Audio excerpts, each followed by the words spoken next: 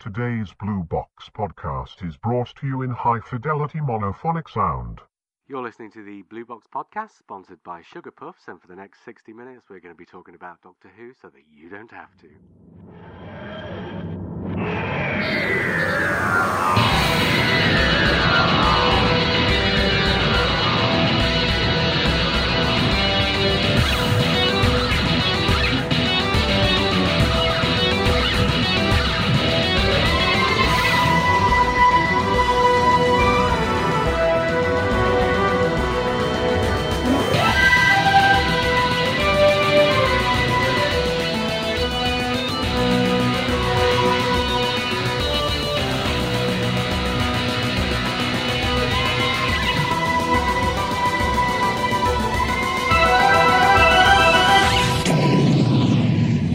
Right, we had a message on our Facebook page apropos of our... Don't look at the piece of paper, Mark, that's cheating. Damn. Apropos of our questions podcast from, I think, 2 weeks ago, by when this is going out, from Brian Finley. Here's a question, says Brian. If the show had come back in 2010 with Moffat and Smith, rather than in 2005 with Eccleston and Davis, would it have been a success? Would it have been as big starting at the 11th hour as it was in 2005 starting at Rose? Yeah, it would be, wouldn't it? Because everybody would be jumping for joy that Doctor Who was back, so they'd give it a go. And I think whether it would have lasted an extra couple of years, I don't know. It's hard to judge or tell, isn't it? But I think just by that one episode, if that was the starting episode, yeah. The 11th hour? Yeah, I think. You think 11th hour does as good a job as Rose does in bringing the concept? No, because the whole point of Rose was to introduce the Doctor through a companion's eyes. Do you think Stephen Moffat's Doctor Who would have grabbed the public consciousness in the same way as Russ T. Davies's did? No. Christopher Eccleston, possibly not. Do you think Amy would have brought in the floating female vote in the same way as Rose did? Don't know, I'm not a female. This is the point. You come back with Eccleston, who is a completely atypical Doctor, who gets people watching, so that you can bring in your more typical Doctors later. You start with Rose as the companion, who is not remotely a Doctor Who-y companion, to get people watching. And then you can do things like Matt Smith and Amy Pond. But if you'd started with Matt Smith and Amy Pond, would you have had all those millions watching from the start, or would they just have turned straight back off again? Did he say, I missed the date, did he say start Matt Smith in 2005, hypothetically, or did he mean 2010? No. Yeah, what did he say? If the series had started with Matt Smith and Stephen Moffat in 2010... Right, well, for instance, for start, Geek Chic has been around for a wee while. Yeah? So I think it would have worked. I think Matt Smith would have worked. Everybody would have just gone, oh, he's a geeky, funny, gawky bloke. It'll work.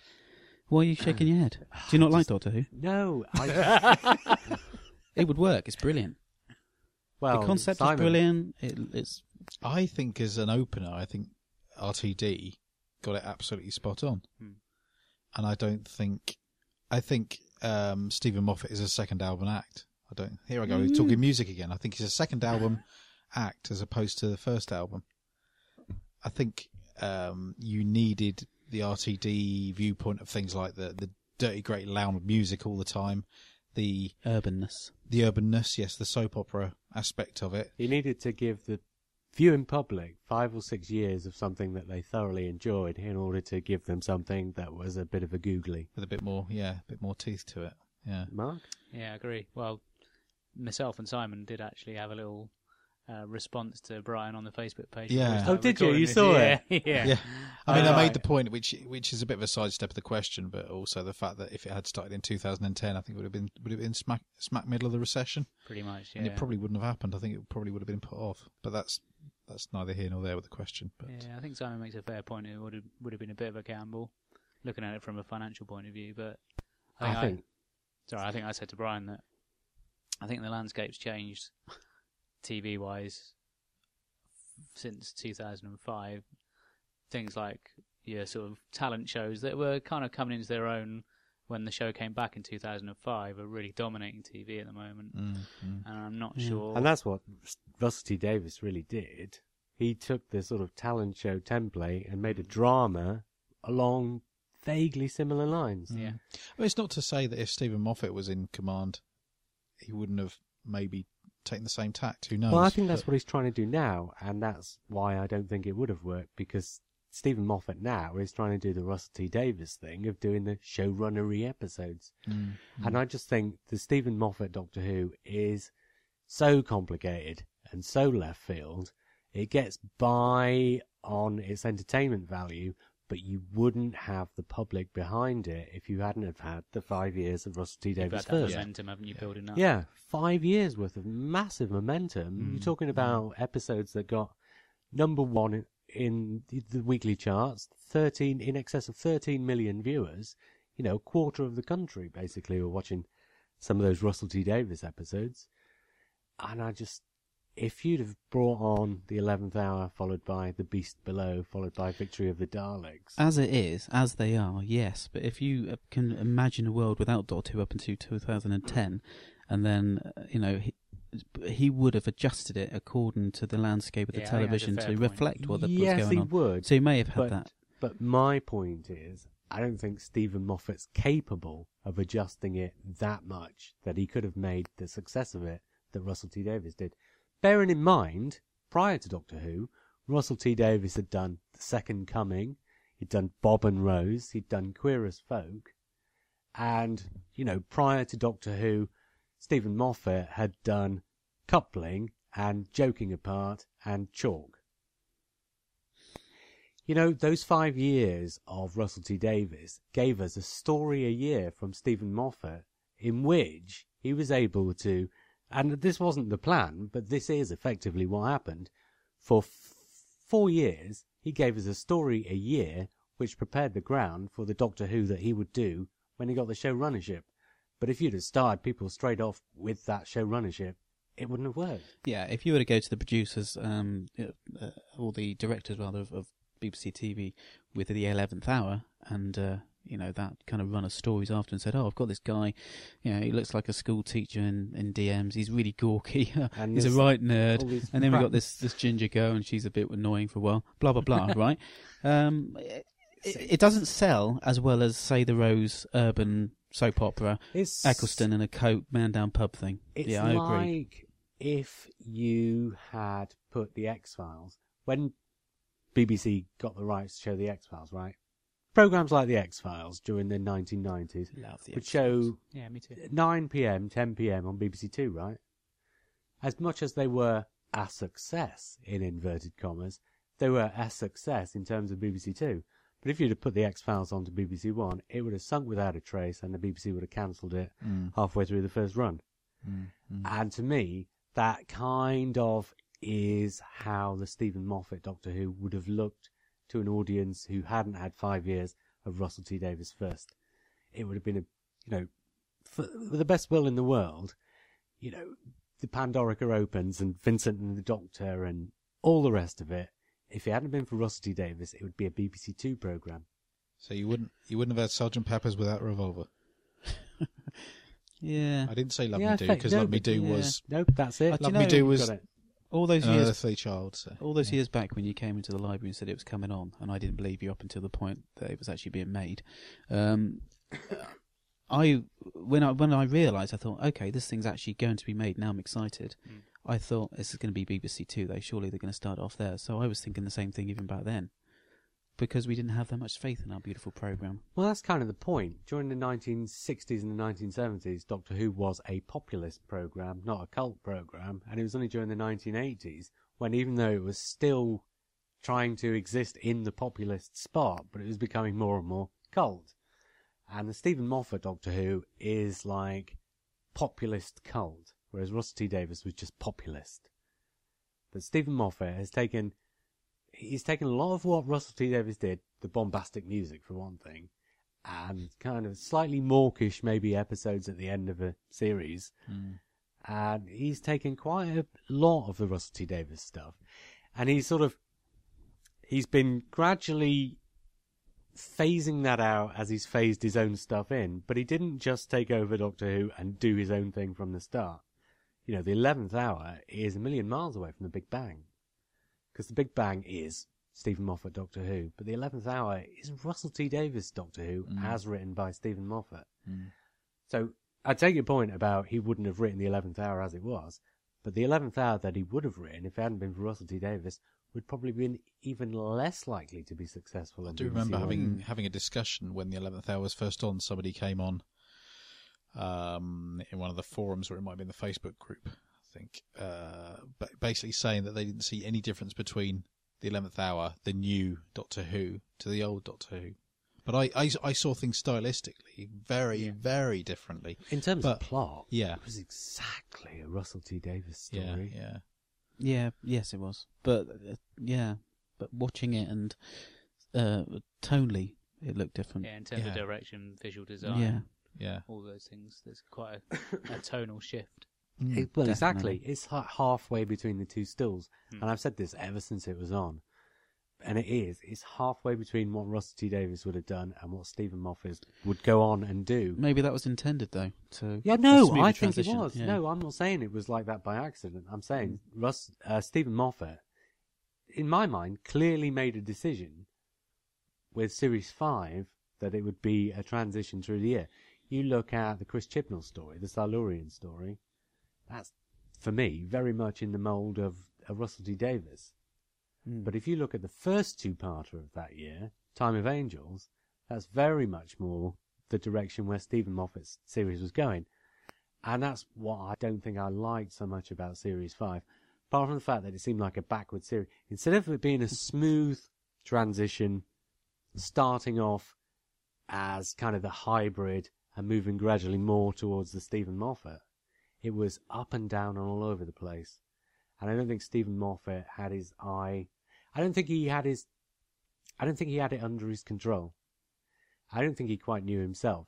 But I think he very definitely started off wanting to be close enough to Russell T Davies that people wouldn't be put off by it. No. And move it towards what he was doing. But I don't think the way he moved it there was very successful, very smooth. No, definitely you're right. If you compare the first season of Moffat to the first season of Davies, then Russell T Davies was quite consistent in a lot of ways. I think there's a lot more structure in the first series. Series 1 is probably the most consistent series since it came back. With the possible exception, I think, of Series 6, which I think is consistently Stephen Moffat from start to finish. Even more so than what we've just had with Series 7, because the two Chibnall episodes were throwbacks to Russell T Davies. But Series 6, from start to finish, all those episodes feel to me like Stephen Moffat episodes. And I think that's the most consistent one since Series 1. Maybe it's because you come at it from an authorly perspective. I still prefer Season 5. Is that a new advert? JR's authorly perspective is a new advert. We've got to get it in there every episode. There's also the viewpoint, though, that Series 1, that they obviously had that bit longer to prepare it. They did, absolutely. But Stephen Moffat, conversely, had longer to prepare his first series as well, because he was given the reins a long while before, so he had time to think of it. But he actually actively took up his role a long time before, in terms of how long you would normally get to prepare for a series. So he did have a long run-in for that first series of his own. And yet it's the second series, the one where he doesn't get the long run-in, where he does the business. As far as I'm concerned. Do you know, it's fascinating from talking to you about this side of the thing and looking at the different showrunners and how they behave and what have you.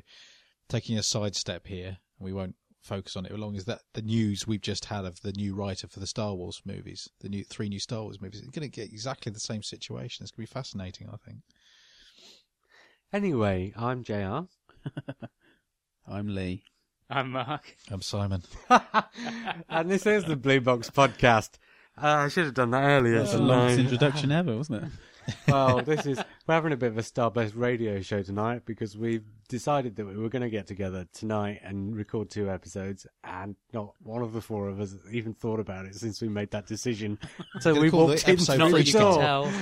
So we don't even, these 3 guys don't even know what the subjects of these 2 episodes are going to be. Freestyling. Okay, what we're going to do... Freestyle! Marcus Smith, man. Okay, this might be a clue. I'm going to do it on the spot. And he's looked at me 3 times, so it's going to be me. That's a double bluff. And for the next 60 seconds, Simon's going to be talking about the Dalek invasion of Earth. Dalek invasion of Earth, I absolutely love. Possibly my favourite Dalek story. Same old story of it being formed in my head as a Target novel before anything. Possibly before I even saw the film. So, and I just remember vividly reading about the Robomen and things like that. There's that scene where a Roboman ends up in a river. Yeah. It's the prologue sequence at the start. Which absolutely sucked me into the story itself. Much like they're sucked into the Earth at the end of the story. Spoilers. But I just think it's a really well-rounded story. The whole idea of the Daleks finally coming to Earth. I mean, that's what all the kids who watch the original Dalek story are going to be fearful of, is that, oh God, if they ever came to Earth, what the hell would happen? And then you find out what's going to happen. And it's just a really gritty story and kind of really believable, more so than a lot of other stories. Well done, Simon. And can I just say, you look like a Robo-Man at the moment with those headphones. He does, actually. That is so true. I'm currently borrowing Mark's Dr. Dre headphones. You know, I always thought they're that incredibly. I'm only wearing one earpiece because they're incredibly bassy. Everyone sounds like Brian Blessed. Dr. Dre, I always thought, these Americans, they have no clue, do they? Because, as a rapper, you want to get yourself a tough image, but you don't call yourself Deirdre. That was until somebody told me it was Dr. Dre. For the next 60 seconds, Mark, you're going to be talking about the Daleks. Oh, the Daleks. Classic story. In my mind, the first proper Doctor Who story. I love the first episode of An Unearthly Child, but the sort of Cave of Skulls and the rest of it really leaves me cold. So for me, it's the point in the series especially without fire. That's the point for me where it really gets started. Some great performances. Ian gets to show that he's the sort of man of action. Great acting by Jacqueline Hill when she's being attacked by the Dalek and that sort of cliffhanger. And the campest looking aliens ever to step foot in front of a television camera. Yeah, that's not such they a all high look like point. David Walliams, don't they? I remember liking the music in that episode as well. Some nice sort of... Did they use music concrete in that? Yeah. So there's some nice touches in that. Simon's looking and nodding. What else? I'm trying to think of anything So else to say about what's made me laugh is Lee's Iconic giving me a blank design. look. Lee lent me a CD of music that he'd made. Did I? Yeah, and that's pretty much music concrete. Okay. I don't know what you're on about. What's music concrete? He used a concrete mixer. Okay. Yeah. No, I can't remember who Never the heard of it. musician was. It's music formed tonally rather than melodically, basically. Oh, okay. Yeah. Thank you, JL, for explaining it. Right. Sorry, we interrupted his minute there, but yeah. Thank God. No, you didn't, because actually he got to the end of his minute. Oh, excellent. I was just about to tell him it was time to stop when you took over, Simon. So, for the next 60 seconds, Lee, you're going to try and guess what the subject of tonight's Blue Box podcast is, based on the 2 clues you've just had. Is it Daleks? Nope. Terry Nation? Nope. Earth? Nope. Oh, Dalek Invasion of Earth and the Daleks. Those are your 2 clues. Begin with D? No. Oh, for crying out loud. Encyclopedias? We're going to talk about Doctor the Who. movies? Pardon? The movies? Yes, we're going to be talking about Doctor Who, the movies. Huzzah! They're the 2 stories that were adapted into movies. Come on, Lee. Get with the program. It's just funny you almost headbutt. Come on, Baggy, get with the beat. I thought, this will be easy. I'll just say Daleks and the Dalek Invasion of Earth and then ask Lee what connects them. And he'll go, Don't be they were turned stupid. into Have you movies. seen my brain? No, that's the thing. Nobody ever Get a has. jigsaw puzzle, shake it up, burn See it. what it That's is, my because you brain. talked about Dalek Invasion Earth before Daleks, it threw you, That's because what it being did, a librarian. Yeah. Yes. Took you out of thank order. Yeah. Before we get into discussing it, a quick sort of... I'll tell you what, a mark out of 10 for the 2 movies as a whole. Rather than... Just a watched general Dalek Invasion idea Earth of for how a long much Are you we like the movies. out of 10, yeah? Yeah. 7.5 for the first. No. Oh, Out of 10 for the movies as a whole. As a whole? Yeah, just how much do you like the movies? God, what? 9. Simon, how much do you like the movies? A mark out of 10. Oh, God. I'm just asking you if you I like enjoy them. Billy. All right, Hurry up. 8. Go on, give him an 8. Marky, 8.5. Yeah, and I think I'm on a sort of 8.5, 9 as well. We're talking artistically, way below, but no, as Yeah. something I like. No, I Compare just them- wanted to get a feel in the room for how much we like the Dalek movie. Leave it alone, If you're Brett. comparing them with other films, it may not stand up so well, but just watching them as a kid, seeing them on the TV, first of all, just when you finally realise there is actually a Dalek movie, which maybe I wasn't as well read in the old folklore of Doctor Who when I was little, but I hadn't realised there were movies until one day it just came on the BBC. I was like, wow, Yeah. this is awesome. Yeah. FUN. I mean, if you were before Doctor Who magazine, you didn't really have any way of finding out about the nuts and bolts of Doctor Who. You had things like the Target books, which would have a list inside of some other Target books. So you know there are other stories called certain things, Yeah. even if you thought they were called things like the Space War and the Doomsday Weapon. And then you had the Monster book, which would tell you about the monsters and some of the stories in which they appeared. But before Doctor Who magazine, and so we're talking the entire decade of the 1970s, how would you know there were Dalek movies until they turned up on the telly? You just wouldn't. Yeah, exactly. So here's how we start. Is that how we all experience them? Just because they just turned up on the telly one day? Absolutely. Yeah, summer holidays. Yeah, Yeah. summer holidays, absolutely. It must have been the early 80s then that they were on, I think, when I saw them. Oh, I 'Cause think the 70s, because I remember Oh, okay. the fact that I knew Roy Castle from Record Breakers, and it was all a bit of a shock that Yeah. I don't think I saw Dalek Invasion Earth till a long time later, but certainly the first one. I was definitely that- the opposite of that. Dalek Invasion of Earth I saw in the 80s. Oh, right. I thought it was I think it's a Sunday afternoon I saw it with my dad. Whereas the Daleks was kind of like I think it might have been just DVD. I don't think I'd watched it until I bought the DVD 10, 15 years ago. Because the Dalek movies, I was going to say two things about them being on the telly. I couldn't give you the dates, but back then films had a strange relationship with the telly, not like the ones we have now, where you know your TV station buys the rights and shows them when they want. Back then, it was like, you know, you bought the rights to show it, and then a certain amount of time had to elapse before you were even allowed to show it again. Yeah. And all these kinds of things. And I think the Dalek movies got their first TV outings something like 10 years after they'd been out of the pictures. And then it was another 5 years again after that before they were on again. So by the time you got to the late 70s and 80s, they were starting to turn up more regularly.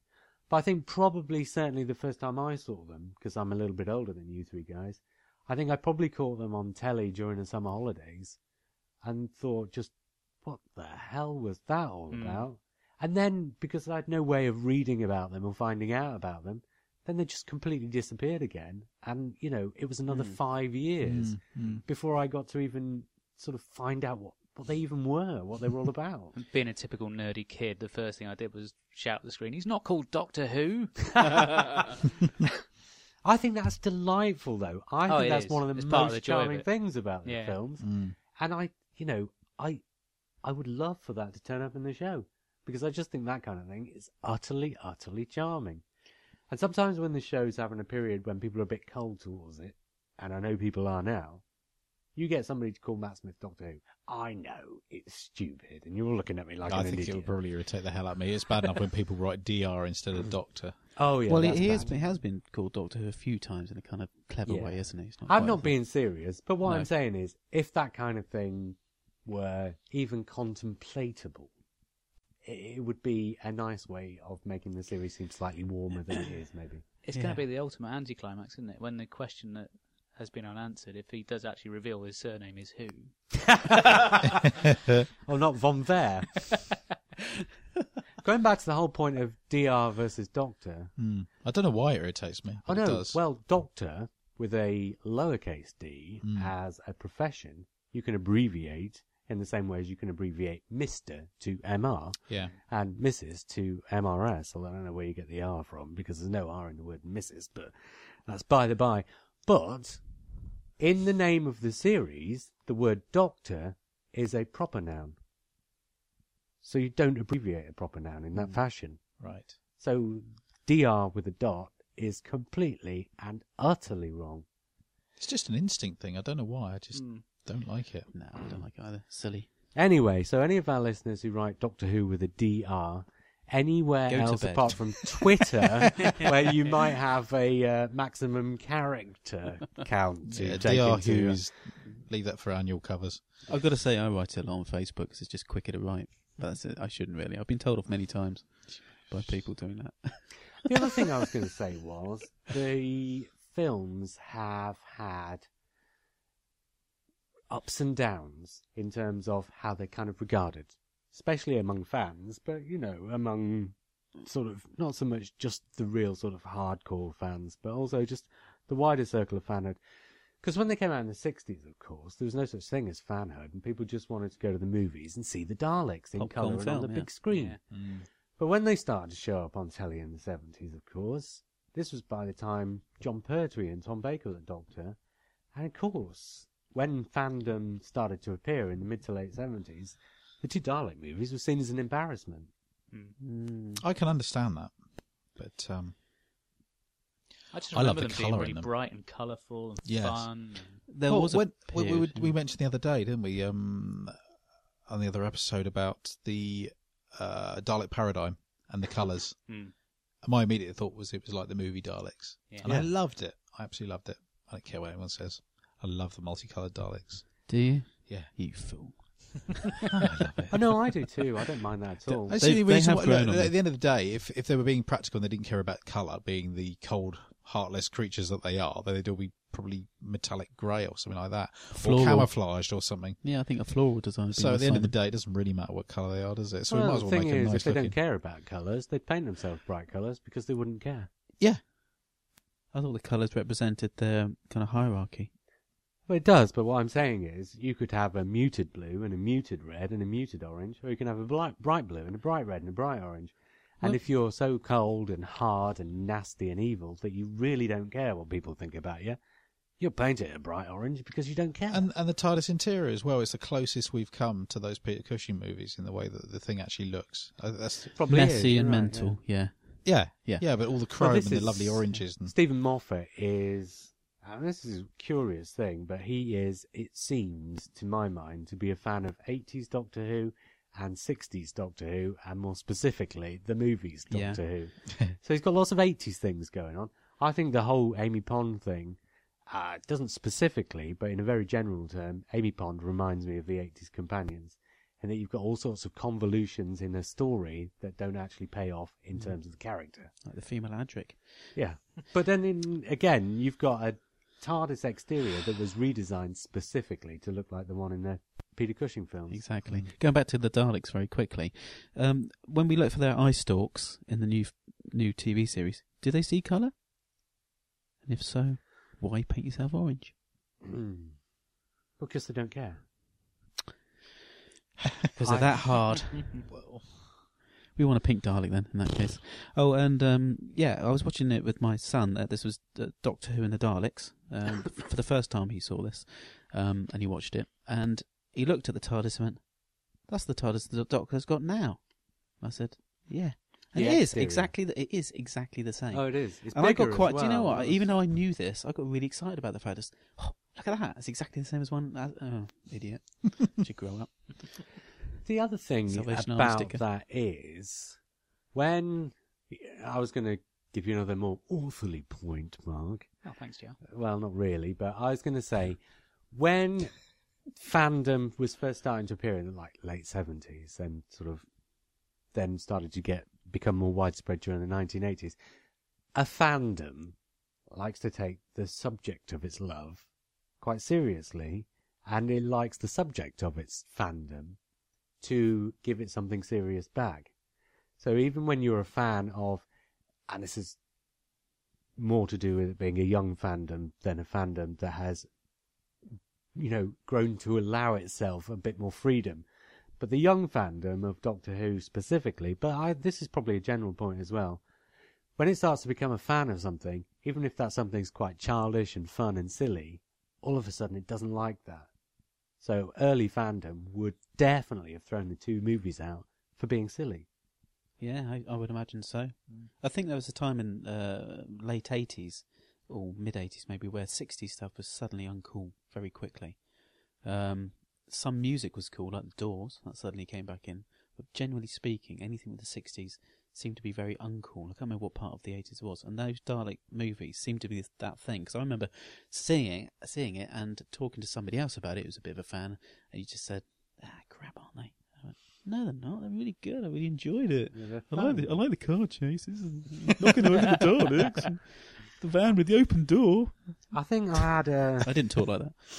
But I think they're also one of those things where the first time you see them, you probably enjoy them purely for the fact that they are Doctor Who movies, and probably also because you're a kid.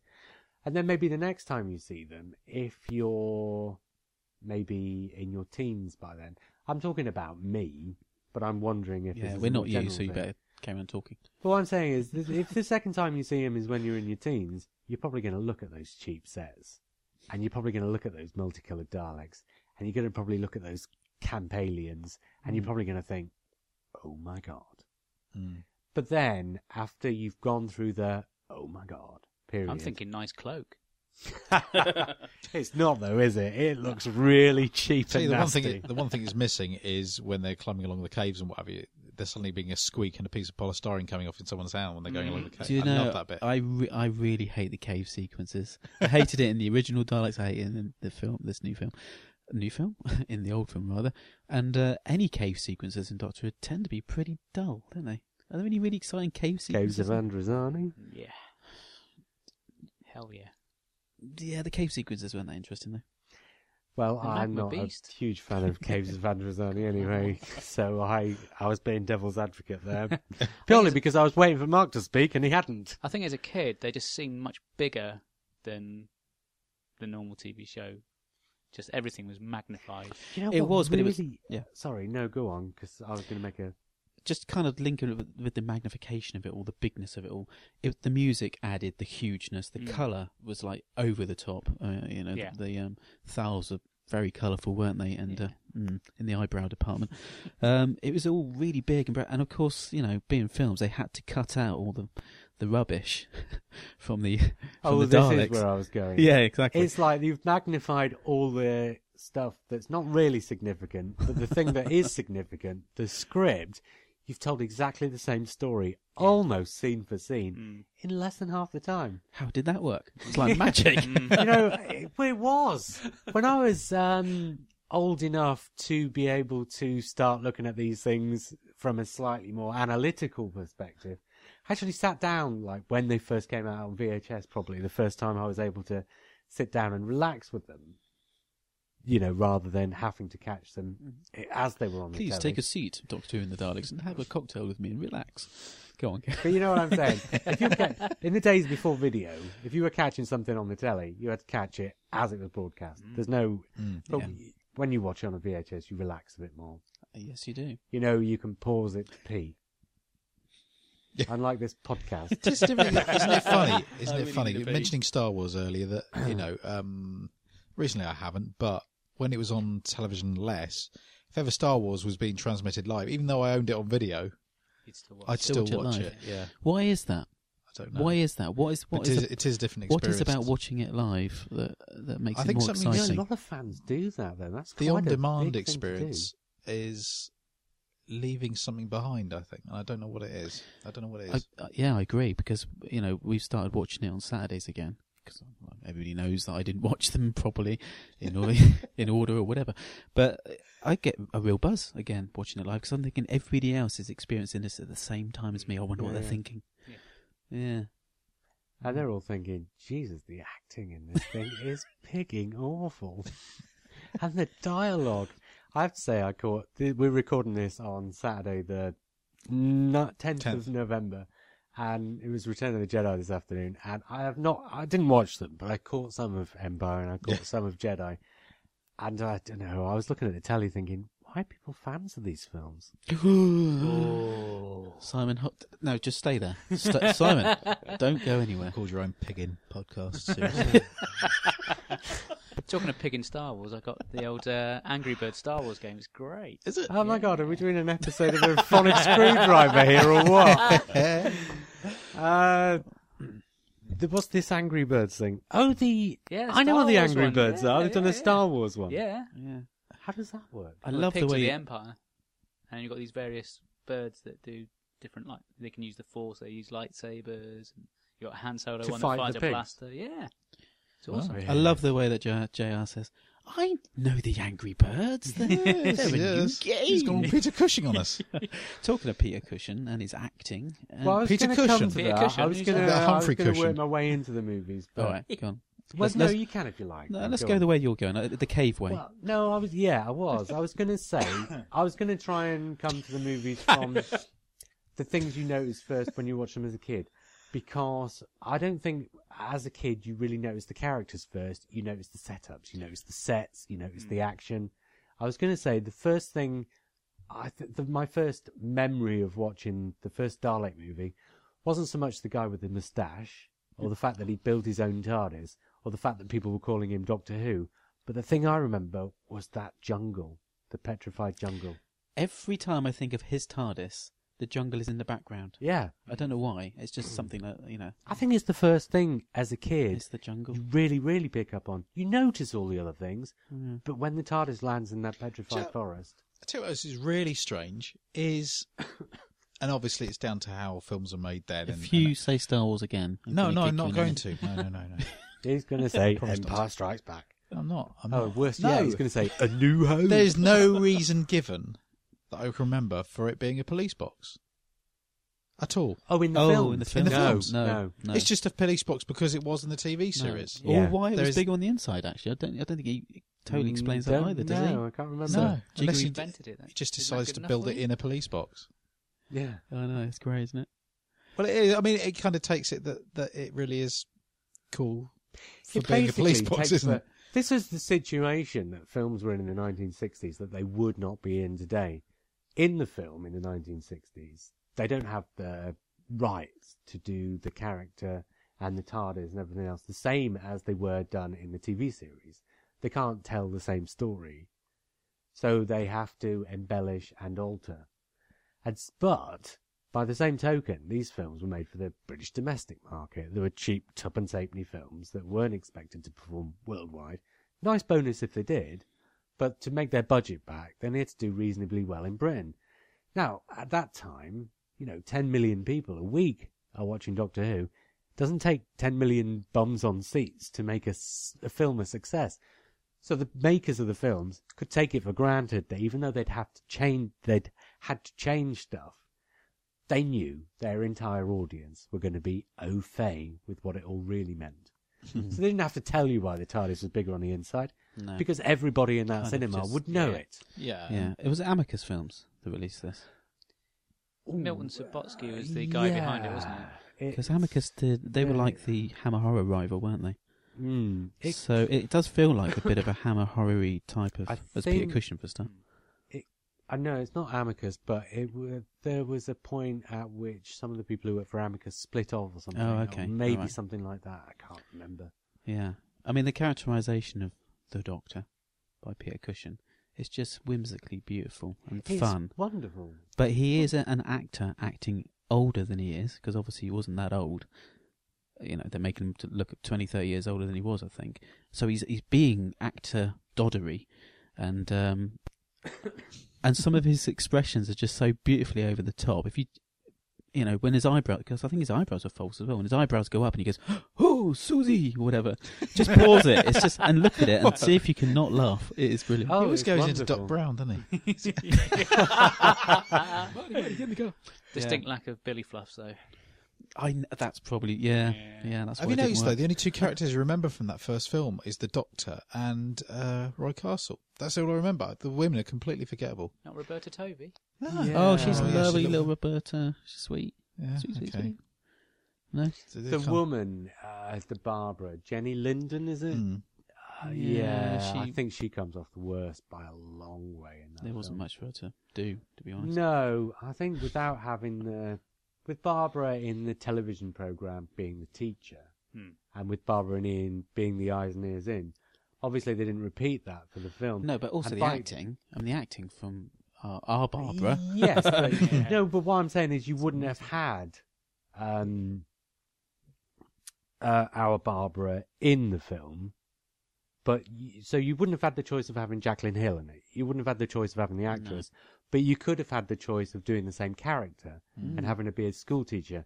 What I'm saying is, with them choosing not to do the two school teachers thing, you kind of lost the point of Barbara being there. Yeah. Ian's there to be a hero in that film, but Barbara's not in the film to explain things anymore. I'm trying to so remember her now, character's lost. Is she supposed to be the older sister or something? Yeah. Yeah, older that's sister, right. yeah. Roy Because in Castle's the boyfriend, isn't he? That's right.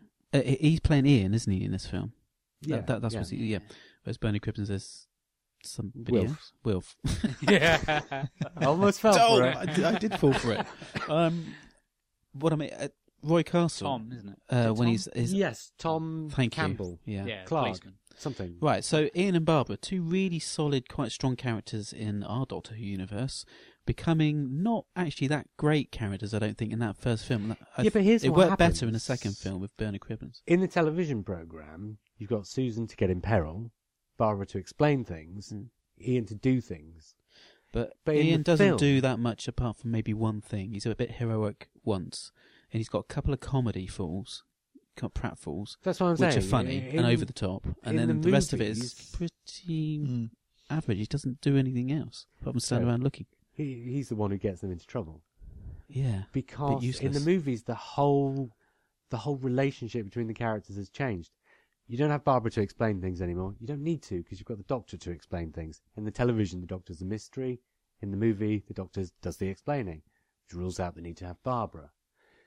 You've got for a I can't remember where I was going to go next after that. But my point was the Doctor in the movies is so different, and his relationship with the two girls. That's where I was going to say. In the television series, you've got strangers in the TARDIS who can go out and get into trouble. Yeah. Right? You've got two of them. It's a 50-50 split. In the movie, the Doctor and Susan and Barbara are all related. So Ian is the only one who is the stranger, so he has to be the one who goes out and gets them into trouble. Yeah. Whereas in the TV series, that could be left to the weakened version of the character of Susan. But in the movie, it defaults to Ian. So Ian's relationship in the movie, utterly altered, and Barbara's relationship with the other characters in the movie, also utterly altered. And Barbara, because Ian's taken on the pratfall and they're getting into trouble and all this kind of stuff, Barbara becomes utterly redundant. So whether the actor was any good or not, she did not have glamour. anything. I don't know. Is she? I don't know. Something pretty to look at. Is that the idea? I don't know. Probably. Roy Castle is exceptional in most of the things he does, and his comedy timing and his comedy pratfalls and his clowning is fantastic. I mean, the way that he falls onto that creature is absolutely hilarious, and it's and the kind of these double takes, kind of things, very very funny. But it's not kept up. That's the consistency of the character isn't all the way through. He's bubbly and full of energy, and Doctor, let's do this, boing or whatever. It's not. He's kept in the background, or it's very odd. If you watch the film, he has about two or three amazingly large, huge, funny moments, and the rest of it is very out of character, and he's a little bit more quiet and just doing. That's what kind the of script also is the asking. point. By changing the relationships of the characters, Changing the dynamic. yeah, changing the dynamic between the characters, but at the same time, you've done exactly the same plot in exactly the same way. So you've got Ian having to be the one who can get them into trouble, but also having to be the heroic one who gets them out of it again. Because that's what he does in the story, because they've not changed the script enough. So the dynamic between the characters has changed, and yet, in terms of the plot, in its purest and simplest terms, they've all still got to perform the functions they've performed on TV. Because, it is still Susan who has to go back up to the TARDIS for the fluid link. The thing the Thals give her, not the fluid link, but you know what I'm saying? So, the film, at its most basic level, this first film, it just has an utterly, utterly insane relationship to the plot of the original. It does. And Roy Castle? But it's What do you fun. think? I love the guy. He's fantastic. Not the hugest fan. No? I don't like the comedy pratfalls and stuff. I don't like your manic. and you're wacky. Yeah, but this is the problem. He's over manic and over. It's like The Mask. Have you ever seen the film The Mask? Yeah. Jim Carrey's a normal everyday guy, and then when you put on the mask, it's like woohoo, all this sort of business, really over the top, and that's how it felt. You had this kind of like running along the street, did, and then suddenly, bang! There's an explosion. They kind of carry that on the next one, don't they? Because they've got Bernard Bernard Cribbins Cribbins. playing. Yeah, but the Bernard Cribbins is a comedy little bit more sidekick. consistent, I think, in his acting style. No, because he's got the food pill machine scene. Yeah, but he Little doesn't conveyor belt. overact it. Oh, he Whereas does. Roy Castle He seems. really does. Does he? Oh, yeah. I need to go back and have a look at that. I love that food pill scene. No, it's Can't the remember. It's one been a bit. year Do you in like that Charlie second Chaplin? film that You like spoils Charlie it. Chaplin, Yeah. right? Yeah, That was like physical from comedy. Charlie Chaplin. which film was it? The one with the machines? Oh, Great Dictator? No. The modern something. Times. Modern Times. He had a similar kind of machine, so I think they just lifted that. Oh, probably. For my money, that was the weak point in that movie because that was the only bit that felt out of tone with the You rest could of have it. cut that and it wouldn't have made any difference, but No. I liked it. It didn't spoil it. Oh, Cribbo. Lovely. And I think, Great bit of acting. apart from that bit, Bernard Cribbins is much more the straight man in the second film than Roy Castle was in the first. Because I think, even though your characters are by and large the same in the second film, you've also replaced Barbara with somebody new. Yeah, remind me. Dark-haired girl, Jill Curzon, can't remember the name of the character. I can't remember the name of the character. I only watched it recently as well. But the kind of point is, now you've got two strangers in the TARDIS again, effectively. So things are slightly more on an even balance again. So it doesn't feel so tonally abstracted from the television version. And the in fact a you got sense. Philip Maddock in it, who's been in more Doctor Who than most people. He was And he's good very in that. good. He was very good in that. Fantastic. Way to go beside the point, Mark. Good villain. He was a good villain. I think the best thing about the film is the film poster. Movie poster is Daleks fantastic. Invasion. Sugar Yeah. Puffs. I was What? going to say that. Hey? Oh, Well, the Sugar Puffs poster. one of the biggest product placements in movie history. Forget your James Bond. yeah. The devastated Earth. Buildings are falling to the ground. Yeah. And Sugar yet the Puffs Sugar still Puffs remain. poster stands. They should have coated all the buildings in that. They would have survived anything. Nuclear holocaust. Do you remember the original version where they land by the river and it's such a small set which kind of spoils the effect, but they're Yeah. not It supposed wasn't to a see set, this, was it? but they're not supposed to see the sign that's actually right beside them that says please don't throw bodies in the river. Oh, yeah, Yeah. that's right. Yeah. Please don't throw bodies in the river and enjoy Sugar Puffs. That's what the poster should have said. Enjoy your Sugar Puffs responsibly. Don't throw your dead uncle in the They river. missed a trick there, didn't they? Because instead of having the slither, they could have had the honey monster. Oh, yeah. What, instead of the Candyman, maybe? I will say Ready Break is more resilient than Sugar Puffs. A dishwasher won't touch it.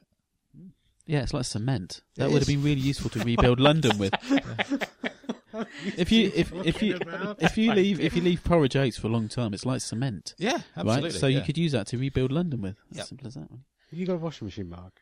We got a washing machine, yeah. Not a We've got dishwasher. a selection of cereals. And we can put this to the test. Yeah, shreddies if you allow them to No, dry it's a very out. good documentary about Colditz, and they were using oats as a way of sealing the wings on their makeshift glider that they were going to escape from. Oh, Yeah. really? Well, there you go. There you go. You've What were learned we something talking in this about? I podcast. can't- Oh, Doctor Who. That's right. Oh, yeah. that's the one, yeah. I was going to say, most people think the second one is considerably superior to the first. Yes, And do we all agree with that? I do. Well, I think Simon? so from memory, I haven't watched the second one for a long time. But I think story-wise, it's It was always a stronger better anyway. story, wasn't it? Yeah. You said so at the beginning I of the don't podcast. know. yeah. I really like the story on the Daleks. I don't The say I don't plot. like the story. I think the Not second one's better. necessarily the version of the film, but the version of the TV. Mm. Mark? The Robo-Men look cooler in the film than they do in the TV program. Oh, yeah, yeah, Yeah. really cool. Just everything's bigger, better. The It's the models PVC are better. suits, you like those, don't you? That's I was right. going to Oh, say yeah. then, apart from the reasons that I've given about the characters being out of character, as it were, because I think that does have an effect on a watching audience, even if you don't know why, you can tell. Do you think it's the plot then that makes the second one better than the first one? Probably. I mean, the idea that they're split up and they've got to try and meet each other across the country is quite. It's like, how are I've they going to always do? liked that. How are they going to meet each other? How are they going Do you think perhaps perhaps it's because the second one's got such a lot of location work, but the first one's all studio. Yeah, maybe. I like location work. It was Yeah, like the third I do. Doctor film. But I also think on a movie in widescreen in Technicolor, I think if you're going to do it 100% in the studio, you can really tell. If you're trying to do Alien Planets in the studio, okay on a 405-line TV screen, not so good on a cinema screen. Remind me, is the Slither featured in the movie? I don't think. I can't don't remember it being in the film. No. No, I can't remember. I made the mistake of watching No, both that's of them quite right. close together. The scene with the Slither was replaced by the Daleks surrounding the shed and blowing it up. Ah, Yeah, right. Okay. That's right. Should have had the Honey Monster. Would have been The better. tarpaulin man was brilliant, wasn't he? The Slither. I have to say, the model for the Dalek ship was awesome.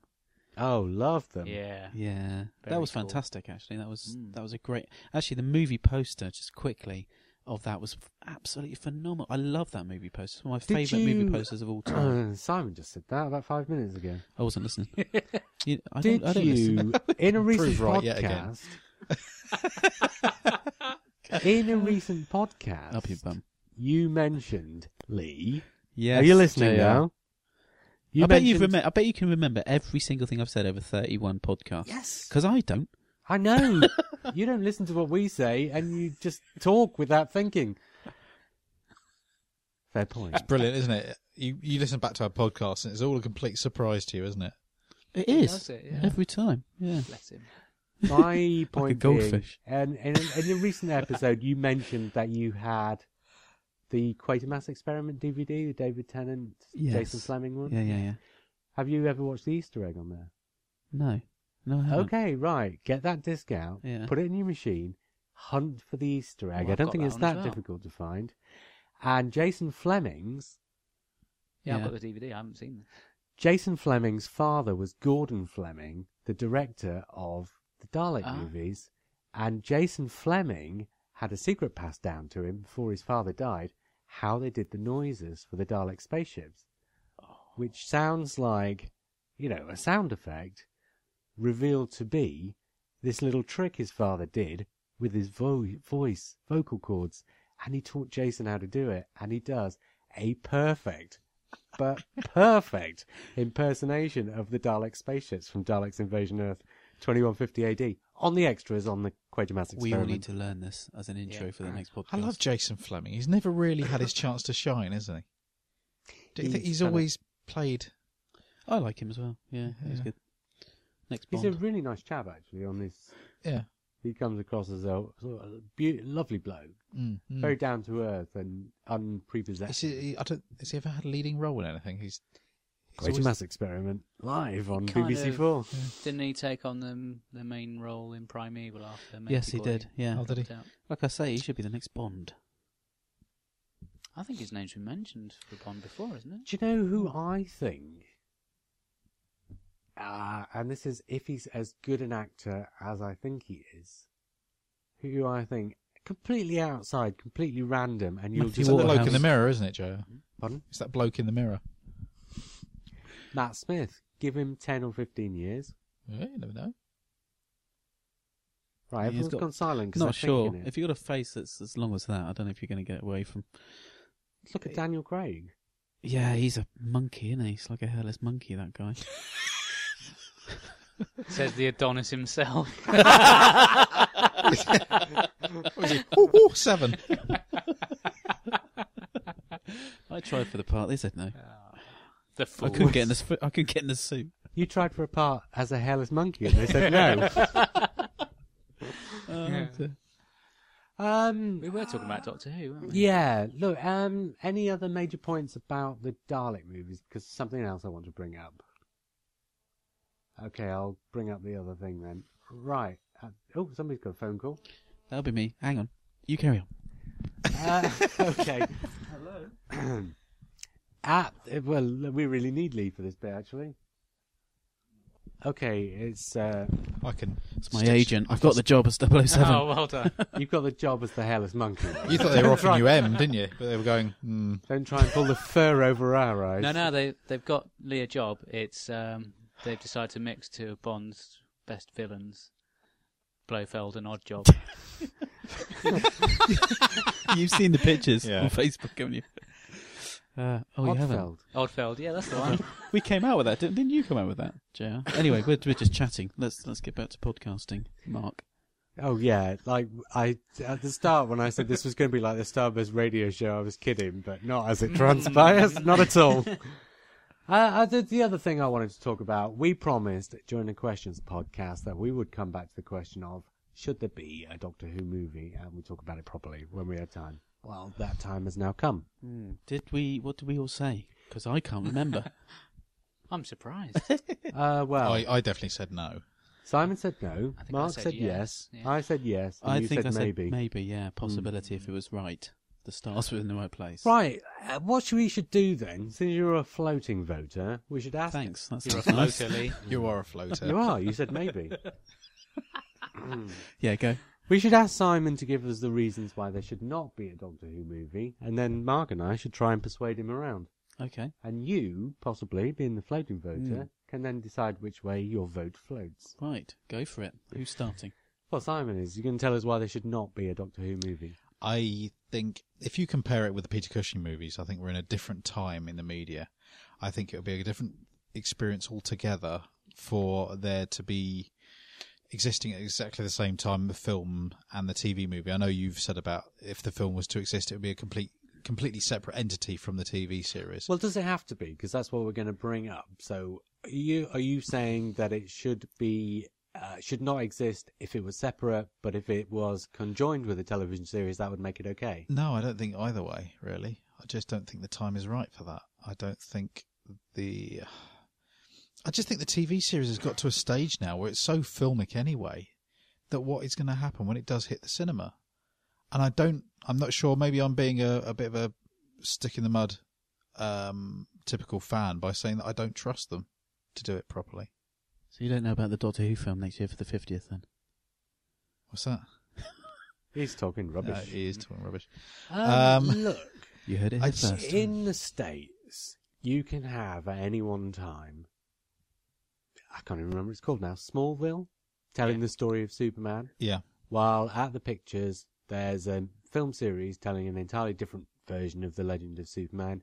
While at the same time, on the Cartoon Network, or wherever, on some other network, you've got an animated series telling an entirely different version of the story of Superman, while at the same time, in comics, you've got, the guys who write and illustrate the comics telling an entirely different version of the story of Superman. Again, at the same time, you've got anything up to half a dozen different versions of the story of Superman all going on at the same time. Yeah, that's because they In can never get it Britain- right because it's rubbish. Anyway. Pardon? You're talking to a Stand Marvel DC fan comics. here, so you probably didn't pick the best subject matter. The bloke in underpants. No, but then you're missing the point. The point no, being, I'm mucking around, but yeah.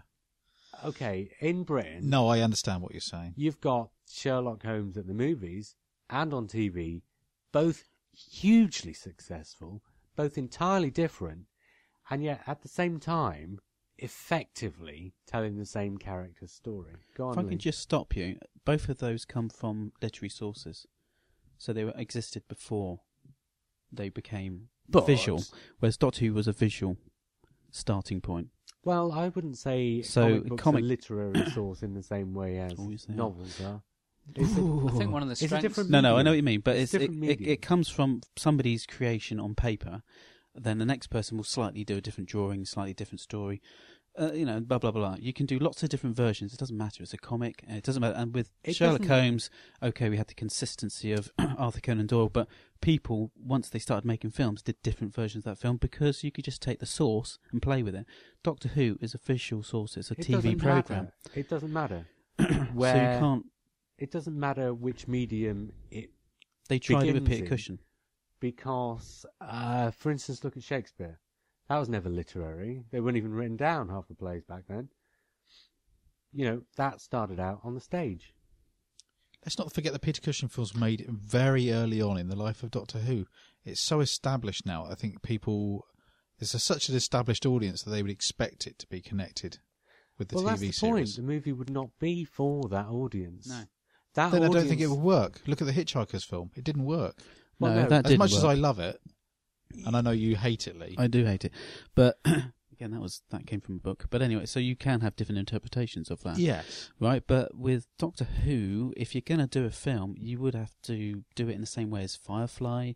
No, But you no. do it completely differently I from think Firefly. the beauty of Doctor Who is the X-Files. fact that you've got this But ability to have a different. Simon totally is different right. take This on the isn't character. climate. Doctor Who is now 50 years old, which means it doesn't matter where it came from, and it means it has passed from, and this is completely and utterly true for Doctor Who, it has passed from being one thing into something else. Firefly and Serenity, completely different.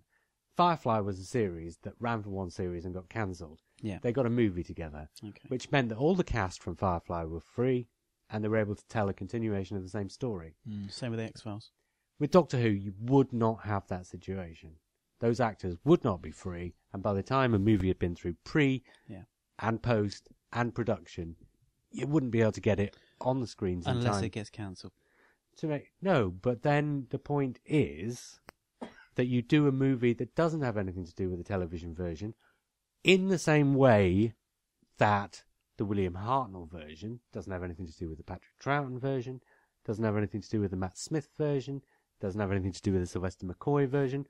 All 11 Doctors have been different. In fact, Tom Baker had 3 different interpretations of the role, which means that Doctor Who is a role that can be interpreted in as many different ways as, for example, Sherlock Holmes or Superman, as per my previous examples.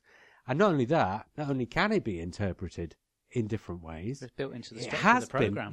it has been interpreted in all those different ways within that canon. It's old enough now to be a legend in its own right. Most of the people watching Doctor Who now did not see the birth of the program, so for them, the canon, insofar as it exists across the entire 50-year span, is an irrelevancy. The people who are watching Doctor Who now watch it entirely divorced from the classic series, in the same way as a movie could exist entirely divorced from the new series. Then its success is all basically down to treatment. It's all down to story, Exactly. how well it's written. What you do with it, you take the property, you take the things that work really well. You're very careful about not bringing up and refuting the things that you don't want to necessarily upset people over. But the point is, Doctor Who's watched in Britain by about 8 million people, right? And in America by about 1.5 million. But you make a movie, and this is where Hitchhikers went wrong, stuck way too close to the source material, throughout, the dishes and kept the dishwater effectively, or throughout the dishwater but kept the dishes. One way, you know what I'm Throughout the saying? punchlines, more like, yeah. But what I'm saying is, they decided that they had to stick that closely to it, that in order to make it make sense, they had to throw out the good stuff in order to keep the plot. And Hitchhikers was never about the plot. So, No. so in order to keep the plot, they had to throw out all the good things about Hitchhikers. But with Doctor Who, you wouldn't have that situation, because it doesn't work the same way. Right, so You just- you're saying that if we were to make a new film now, it wouldn't obviously include any of the regular cast because he couldn't do it. So it would be a couldn't, no. brand new thing, right? Why? What Why would be not? the point? Because I mean, That's let's kind of my thing. no. What's the What point we? of making I'll tell another you. Star Wars I'll tell movie? you. I'll tell you why. Why would be the point? Why you shouldn't do it? Because egos for a start, and actors. Matt Smith would be crushed if there was somebody out there getting really hugely famous in a film version of something he's already doing. I'd be annoyed, right? Do you think the guys who are on stage No, in I the would. history Yeah, of not boys- necessarily. No, actually. we're talking Doctor Who. You can't compare to anything else. This is a 50-year running TV serial with millions of fan base, a huge amount of everything. Hey, look at it. It's Doctor Who, right? David Tennant leaves the part. Matt Stephen Smith Moffat takes over. Stephen Moffat. It's- Unless Stephen It's Moffat's part writing of the script for the business they're in. unless Stephen's writing the script for the film, which we know he can do because he's done Tintin and some other stuff, and Matt's in it, I don't think there'd be any point to making a separate movie. And where the hell would you start? The Doctor's chasing his father around Earth, like that rubbishy idea in the 90s. Why would you do that? I don't know.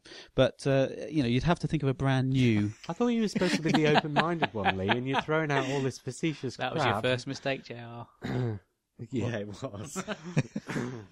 Well, tell me a really good idea for a new Doctor Who film. I think this is the thing. That has to be divorced enough away from the it... already brilliant ideas that are happening right now. The idea behind the film really sell it. has got to be almost divorced from...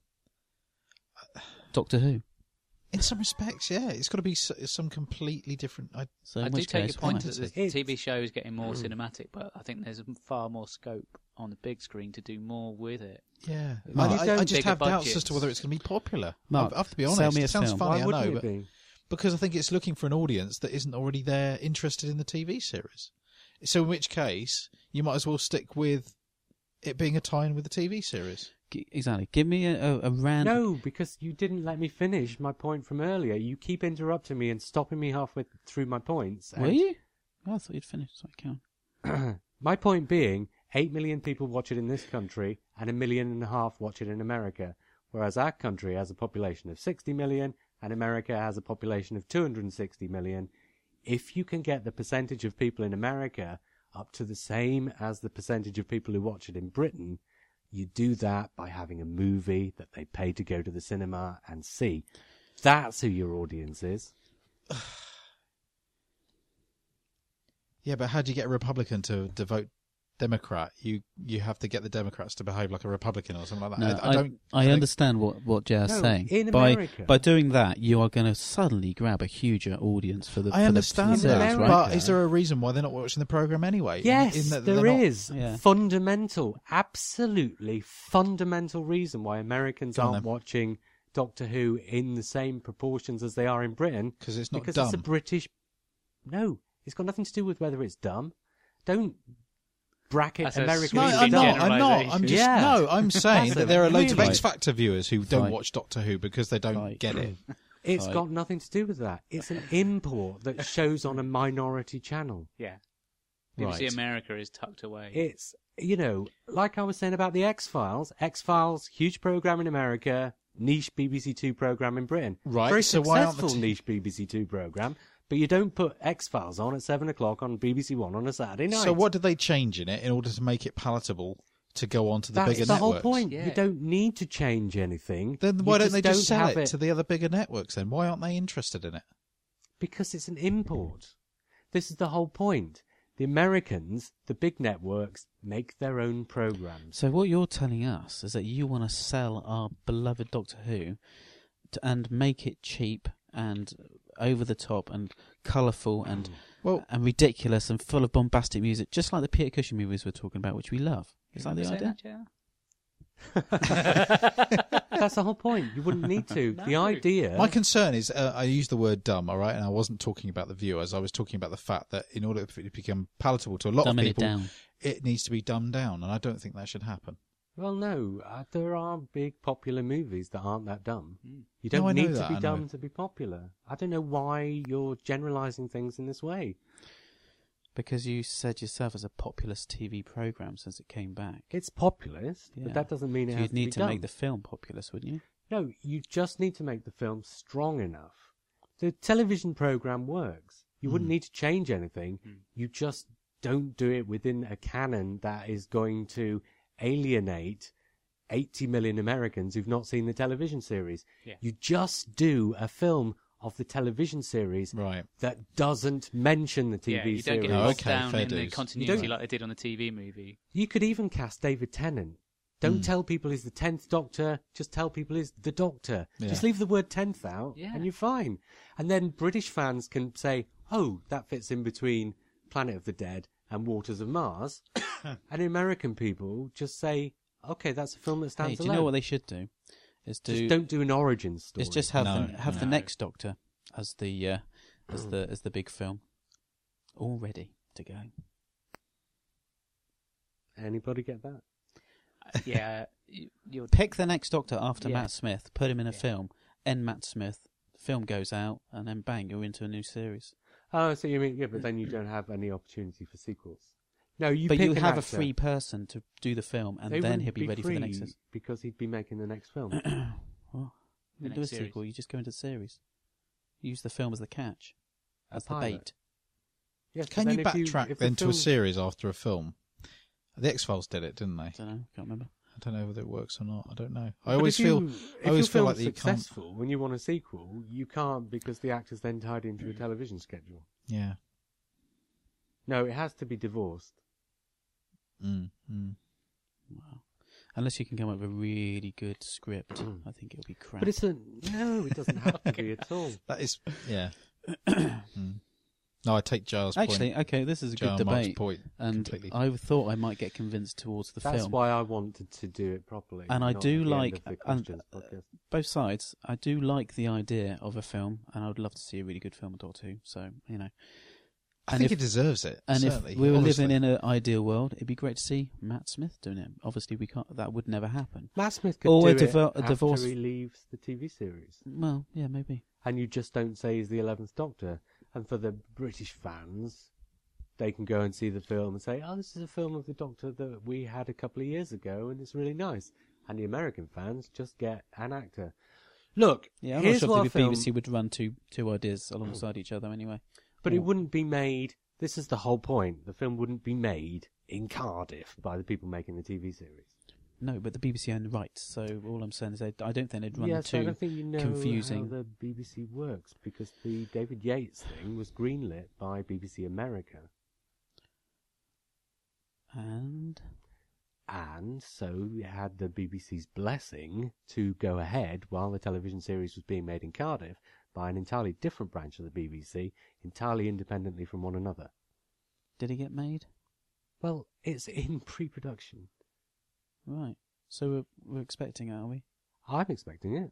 Oh, Okay. here ends the argument. That was a waste of 10 minutes, wasn't it? But the discussion is supposed to... Yes, argument. we're Why not do you arguing. use It's a discussion. It's a discussion. It's fine. I'll kill him The afterwards. discussion is Argument discussion, whether yeah. we think it's a good idea. I tell you.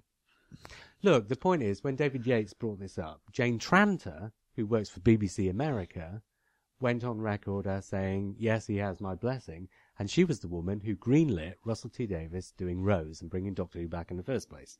And BBC America then tweeted, the Doctor Who movie will go ahead in the indeterminate future, because at the point when David Yates said the thing he did, which was out of turn, it's like a movie. There are several stages it goes through. First of all, they talk about it. Then they talk about what they actually specifically want to do with it. Then they go and put together a treatment with the plot. Then somebody writes it. Then they go into pre-production when they work out how much it's going to cost. Then they go into finance. There are lots of stages. Yeah, about And at 5 the years. So you're saying it's very been written first- then? It has been No, written. no. This is the point. David Yates was talking about it when it was at the very, very, very first stage, when they were just talking about whether they should do it. And David Yates said, yes, I'd like to. And Jane Tranter said, you get it together, you've got our blessing. And Right. BBC America signed off on the blessing. So it's So- still ready to go. Well, the point is, now they're at a stage where David Yates will be talking to writers, discussing with writers ideas and concepts. It'll be at least another 4 years away if it happens. Right, which is when Doctor will stop. Probably. Well, not necessarily, and I hope. Well, no, we hope not, but you just never know, do you? Why would it stop? It's not showing any signs of losing viewers. All right. Yeah, never stop. But the point is, if the movie comes out and is a massive success, even if it's as divorced from the television program as it may well be, Kickstart the program again when it starts failing.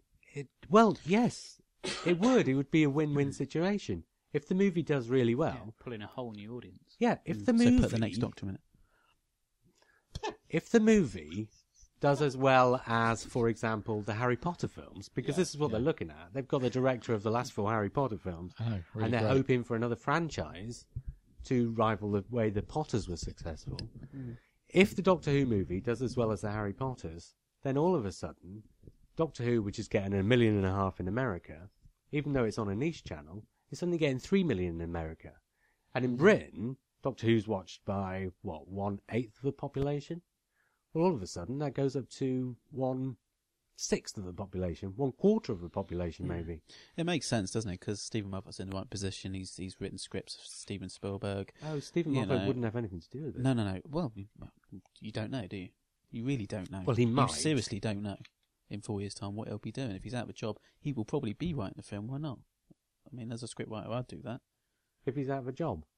If he's not showrunner for Doctor Who, and he's got the offer to write a Doctor Who movie, he's not hardly going to turn around and say, "Do you know what? I don't really fancy that." He'll probably go for it. Then. Eh? It'll be written by then. This is all speculative, isn't it? Yes, but here's the speculation: is that the film will be written at a time when Stephen Moffat will be working on the television program. You're waiting, aren't you? You want to write it? Oh yeah, like I'm going to get it. I know you're not turning it down though. Hey. I've seen the script in the back pocket. But the point is, it's a shopping list. It's only one Stephen sentence. Moffat keeps saying things like, "The film's not going to go ahead without me." But the fact is, if the BBC, who employs Stephen Moffat to make the television series Doctor Who, decide that somebody else is going to be employed to make Doctor Who the movie, that decision's not Stephen Moffat's to make. So Stephen Moffat can, shout at the curtains as much as he likes. No, he might do that. But the curtains aren't going to twitch just because he's shouting at them. No, I've tried shouting at curtains and they don't twitch. Not unless there's somebody behind them. No. But but you get my point. The point is, if the BBC decide to go ahead with this movie, and I don't see how they can lose, the idea is strong enough. Enough Americans, more Americans, watch Doctor Who as an imported program than any other imported program. It's strong enough. It just needs to take that next step to find the rest of that audience. And that next step is not the continuity skewed TV movie. The next step is a movie with no continuity. Yeah, so you get away from a Doctor Who's in the television series. You get away from a showrunner who's written his own continuity. You just put a man in a blue box, have him fighting aliens and travelling in time. Here's how your movie starts, with a couple of high school kids. Told you you'd written it. Oh, I have. It's on the Starburst website for anybody to see. Oh. You basic nuts and bolts. Couple of kids, yeah. You start like you started in Rose with the kids. You find the Doctor, and the Doctor is a mystery. He is a benevolent mystery, but nevertheless he remains a mystery. And you have a story involving an alien invasion that necessitates the Doctor going back into Victorian times, forward 100 years into the future, before confronting, say, the Daleks on Earth in the present day. In your first Doctor Who movie, in that 2 hours, you have to do past, you have to do future, and you have to do present. You have to sell the concept in the first movie. Some of this TV movie stuff where they're chasing around inside a, hotel after a clock. You do the stuff that Doctor Who does well. And that's how you sell your first movie. Doctor, benevolent mystery, your identification characters, a couple of high school kids, a girl and a boy.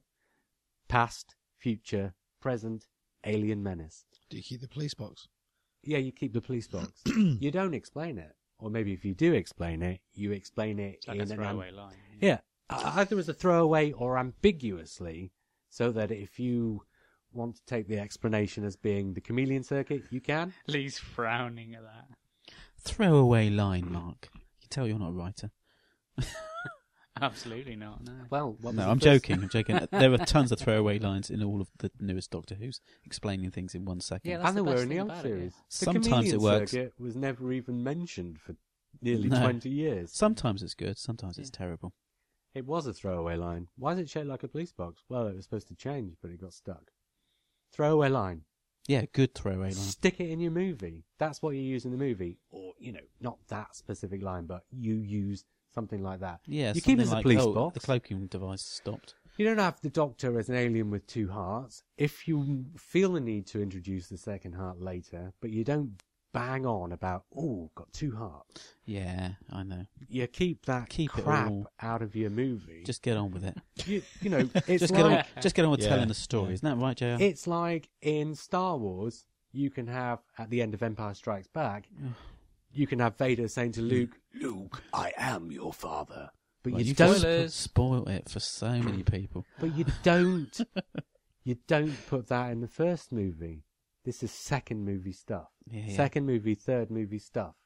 Your first movie, nice Get on and with the simple. adventure. Yeah, tell the story. And then if people want to know more, they come back for the sequel or they seek out the television series. It works to everybody's benefit. And it can, with Rose, it was a similar deal. Actually, I think he didn't bring out too much too quickly. That's one of the great things about the way the program is set up. You can have a standalone movie. You don't have to, as JR was saying, you don't need to make it a reboot.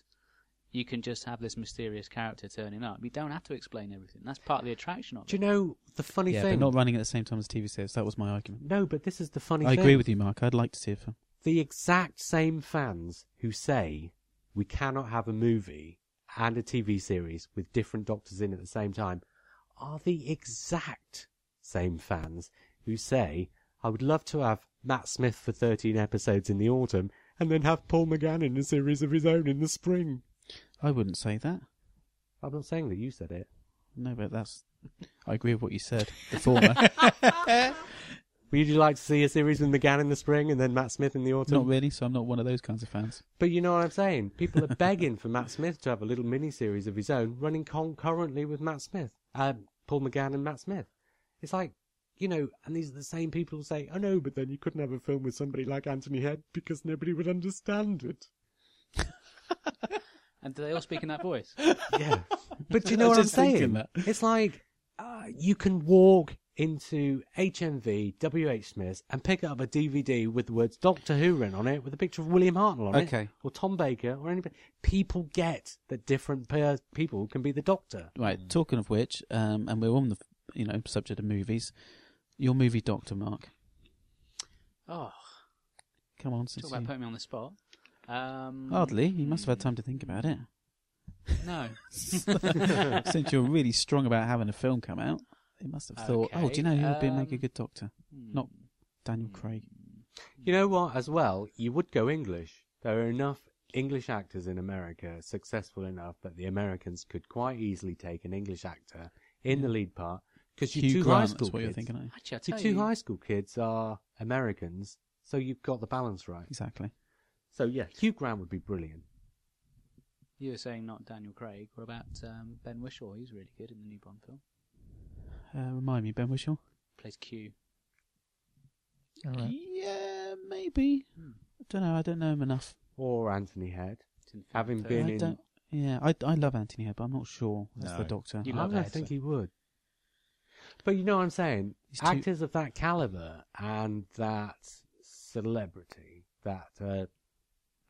Are you pulling funny faces? No, he's trying to tell me something without telling me over the podcast, but I don't know what he's talking about.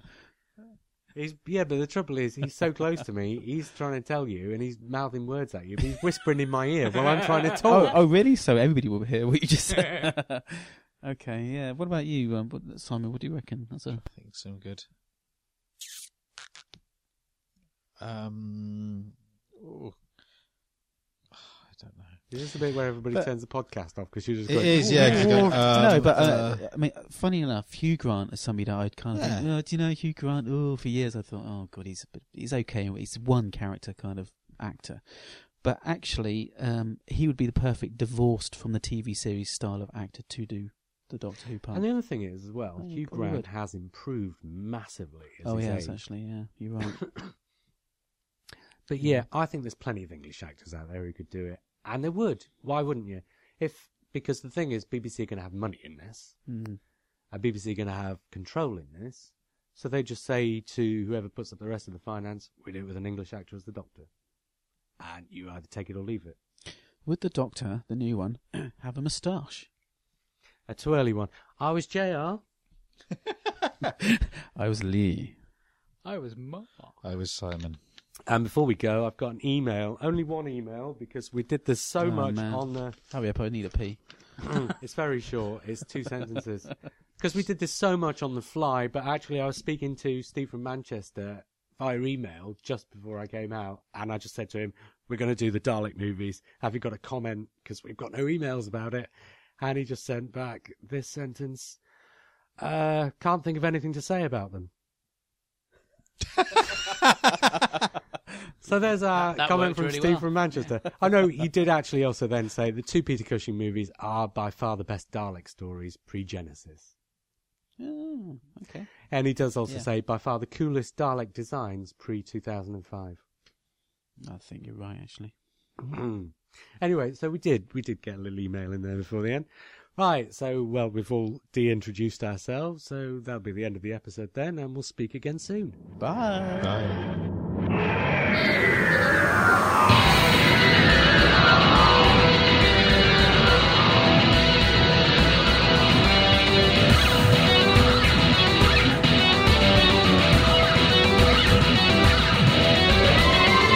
You can contact us by email via blueboxpodcast@yahoo.co.uk.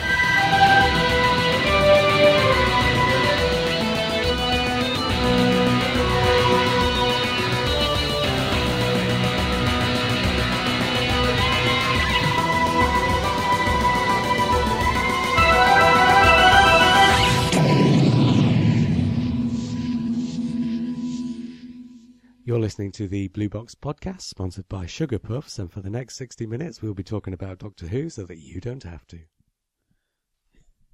you want to clear your throat and do it again? Sugar Puffs. Husky and sexy, Oh, okay. isn't it?